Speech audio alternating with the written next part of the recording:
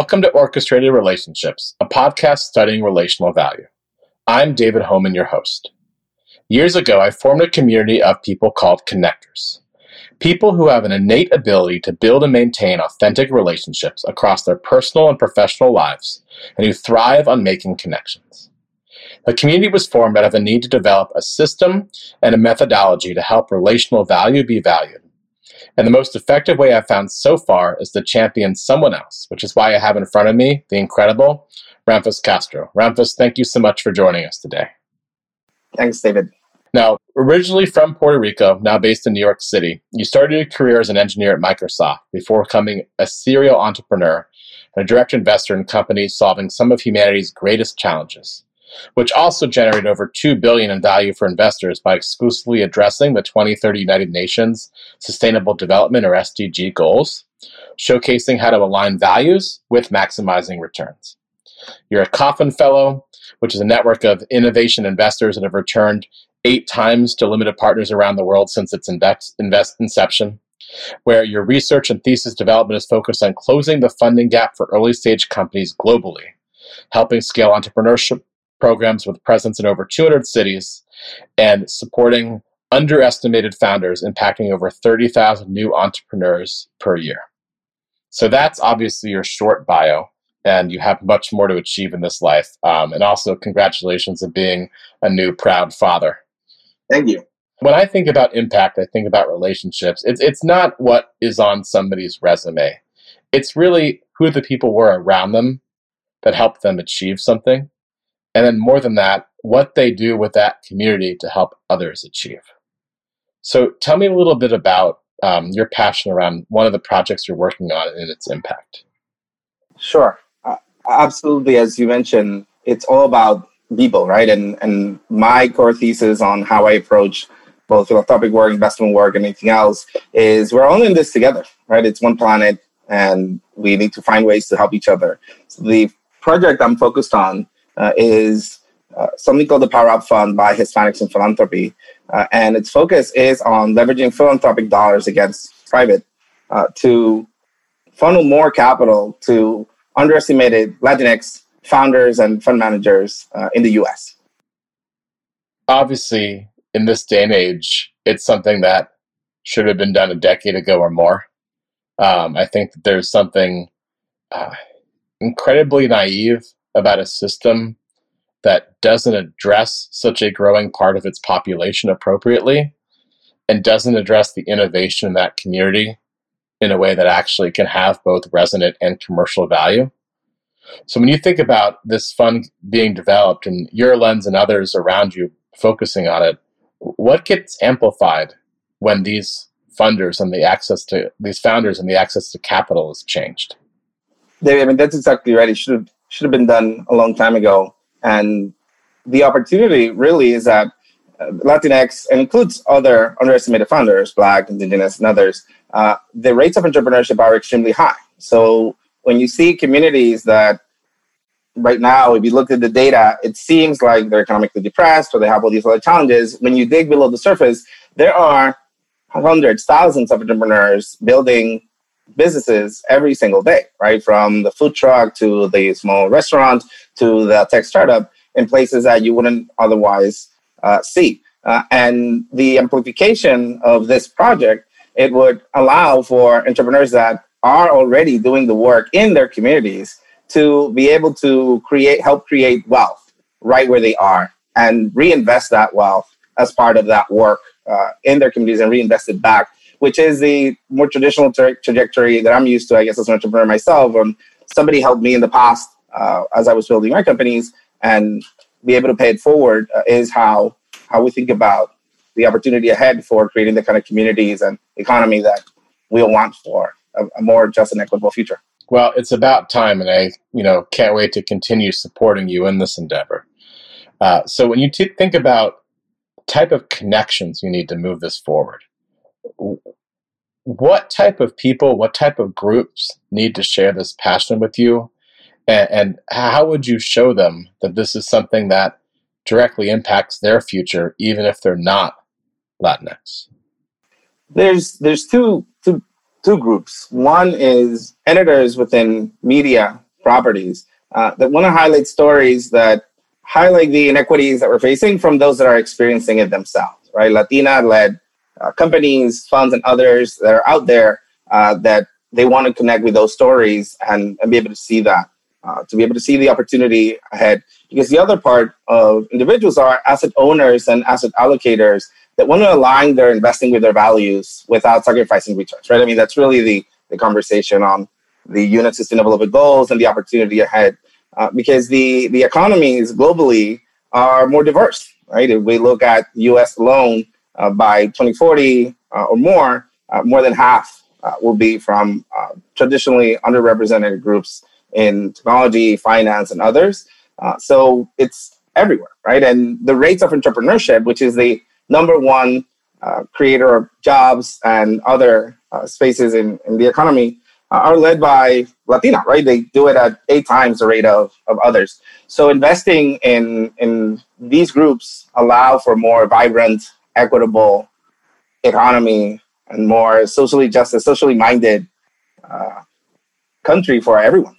It's beautiful, I think, especially the way you say it. And again, what it makes me think of is, I think there's an assumption, like a very false assumption, that entrepreneurs of a certain race or gender create things just to benefit their community. I think they might look at something as having a pain point in that community, but not necessarily only trying to solve a problem for themselves. And I think that the opposite is true in terms of how a lot of the current mindset of investors are. They're looking to solve a problem for them, not looking to solve a problem for the market or the world, which is much bigger than what their worldview could be. Absolutely. I mean, you see it in companies all the time. I mean, even back in Puerto Rico, I remember there's always the discussion on, where are the entrepreneurs, where are the companies, and they're there, right? And then making those commitments and seeing those companies grow, because the problems that a lot of these entrepreneurs are going after, they're shared by a lot of communities all over the world, right? So everything from underbanking, right? If you go, who are the most underbanked communities and groups, it is sort of a certain demographic. And when you see the companies that get built around that, then those who are best positioned to understand the problems that these communities are facing, those companies end up being fantastically valuable. Yeah. So when I think about this, and I'll go back a little bit to my childhood again, because every one of these podcasts, prescribed or not, involves a personal share. And it's because I believe only by opening with humor and vulnerability do you actually get to know somebody else. So I grew up in a family where we didn't eat Southern food or Jewish food. We were cosmopolitan, living in a tiny town in Florida, to the point where I moved to New York, and everyone was like, "Why do you want to live here?" And I go, "Because of the food." And it wasn't that I could just find the best food of a culture. It's because I could actually find the best combination of foods because of the combination of cultures. And when I think about this in the context of diversity, it's very simple. Tell me something in innovation that didn't come from diversity. Tell me something where the best innovation came because of homogeny. And so when I think about that in terms of food, like, I grew up with a mother who was a cook, and I became a cook. I'd like to consider myself a chef, but no one's been that enthusiastic about my food yet. But I am constantly fascinated. You say 2040, like, what also happens then is there are a lot of new, different variations of cultural heritage. So my mom and I, my brother and I will play these games, and I do this with dinner parties, where I want to figure out the best food that's a combination of Jewish and Japanese. And I found it, which is a crispy Manischewitz mix potato laki. And you put wasabi creme on top of it, raw tuna, wakame, and sesame seeds, and maybe a little bit of other types of seaweed. And it is such a combination. It's actually one of my friend's cultures who's Japanese and Jewish. And the combination is actually even more incredible than just having sushi. And when I wanted to think about, funny and great ways to combine things, like, I wanted to understand what a chicken piccate taco, right? Really lemony, buttery chicken in a taco. Like, what's that like? It's actually really good because a corn tortilla with added butter and lemon, like goes even brighter as flavor. But I've never found that. I had to make it. And I made it with friends who were able to share their heritage with mine. And I never realized, and this is why I wanted to share this with you, that that was actually the way I wanted to build community in the same way. I did not care about talking to people who were like me. Because, again, if you have a bunch of people around you who are like you, maybe you're boring. Right? But if you have a lot of people around you who are different, but there's a shared value system, then it's constantly exciting. So again, like I come from a position of much different privilege, like being a white guy, even though I'm an average height with curly froish hair and Jewish, where I've been able to see where my culture can be added to, because I come from a perspective of being in a culture that is seemingly more representative of community than it actually is. So you coming from Puerto Rico, which is just as much a part of America as where I'm from, but not. Exactly. And how do you look at the relationships you've built both in your community that you grew up with, and then how does that extend to the way you look at community and diversity from this lens as an entrepreneur and as a founder? So that's a fantastic question, right? From my perspective, where I grew up and how I grew up is ends up being that a superpower, right? In the context of being able to see others when everyone doesn't see you, right? I mean, specifically when you think about the relationship of Puerto Rico and the U.S., it's a colony, right? And on the one hand, you'll have others talking about Cuba and supporting Cuba or doing things in other administrations, but at the same time, the U.S. has a colony under.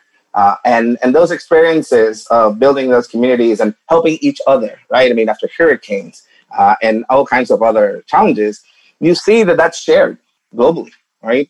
Everybody wants the same kinds of things for their kids, right? Health, safety, education, but then experiencing the challenge of coming from nothing, having nothing, and then building from that, it allows for connecting with others in a real way, with things that they care about, and realizing that we're in this together and amplifying everybody else's work is how we build that work, right? And it comes from where I come from, right? Building that and that experience of community when government is not coming to help you, right? It doesn't matter what people think about it. Philanthropy is not coming to help you.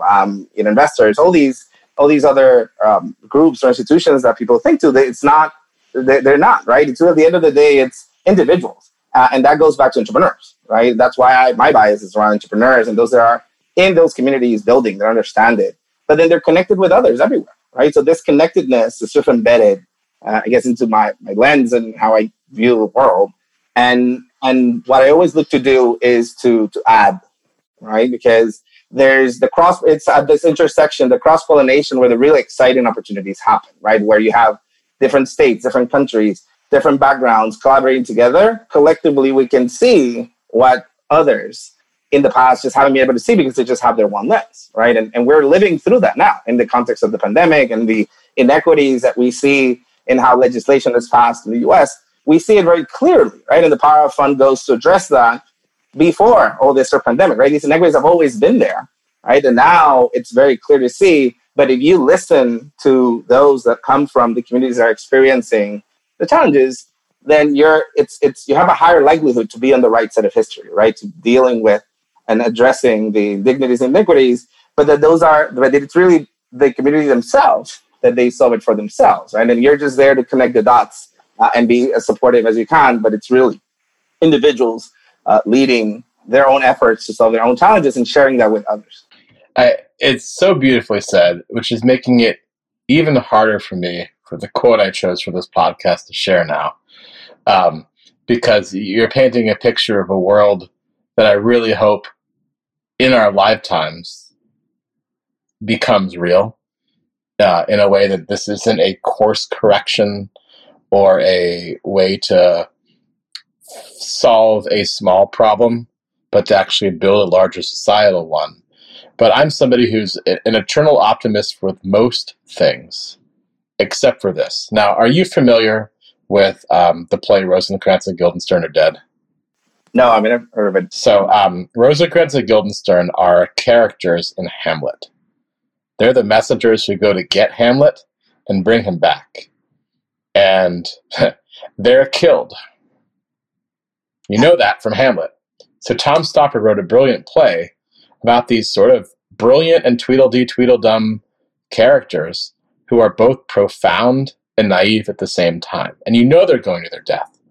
You know this in the whole play, but it's fascinating to watch this. And one of the things that comes out of this is a very short quote, but I love it, which is, at least you could always count on self-interest.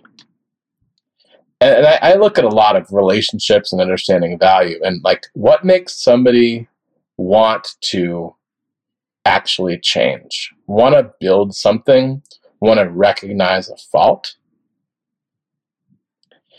When something's in it for them. It might be something where, the old adage was, build a massive business, whatever it does to the environment or the world, and then give back at the end of it.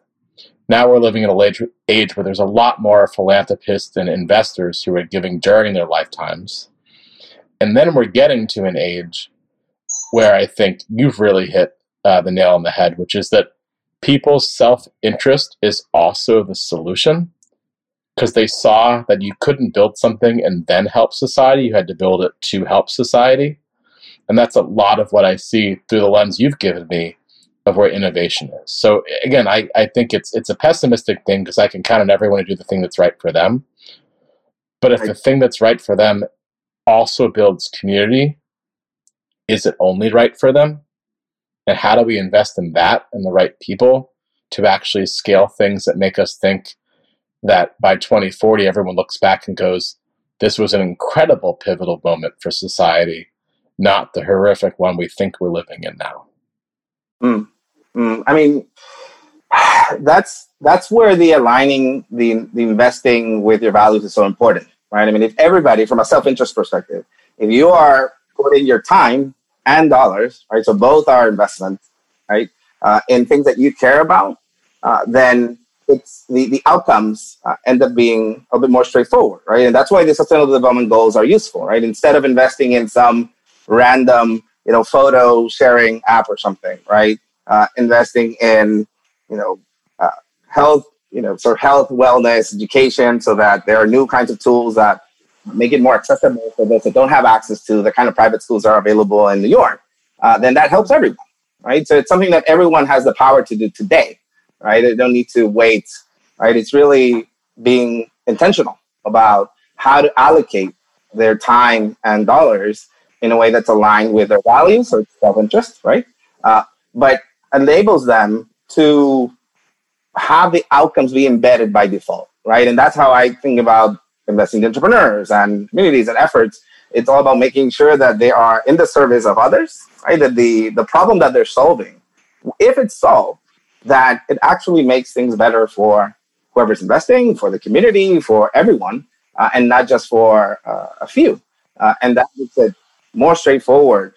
And I've seen this, right? It's not over and over and over where you see companies that are connecting, farm workers with, farmers markets and doing this from online. Well, it helps, generate a new space for others that wouldn't connect with the marketplace to be able to get access to new resources. And what would happen if, for certain people who have yet to adopt that adage, being wrong was actually in their self-interest? What would happen if we were in a situation where what we really start to understand is that it's okay for change to happen, because it's also something that very, very clearly we don't realize we need until we realize it's something that will help us too. And I think that that's a lot of the issues around where everything you're saying sounds so right, yet our ability to actually move capital there, our ability to actually get people to move this from small percentages to majorities of capital, it's just really, it's for me, it's asinine in some way, because it's literally an explosive opportunity sitting there that only because of ignorance or prejudice or lack of vision, people don't see. And you're somebody who really lives your value system with this. So I'm just curious, as we start to close this out, what comes to mind that helps you live your value system?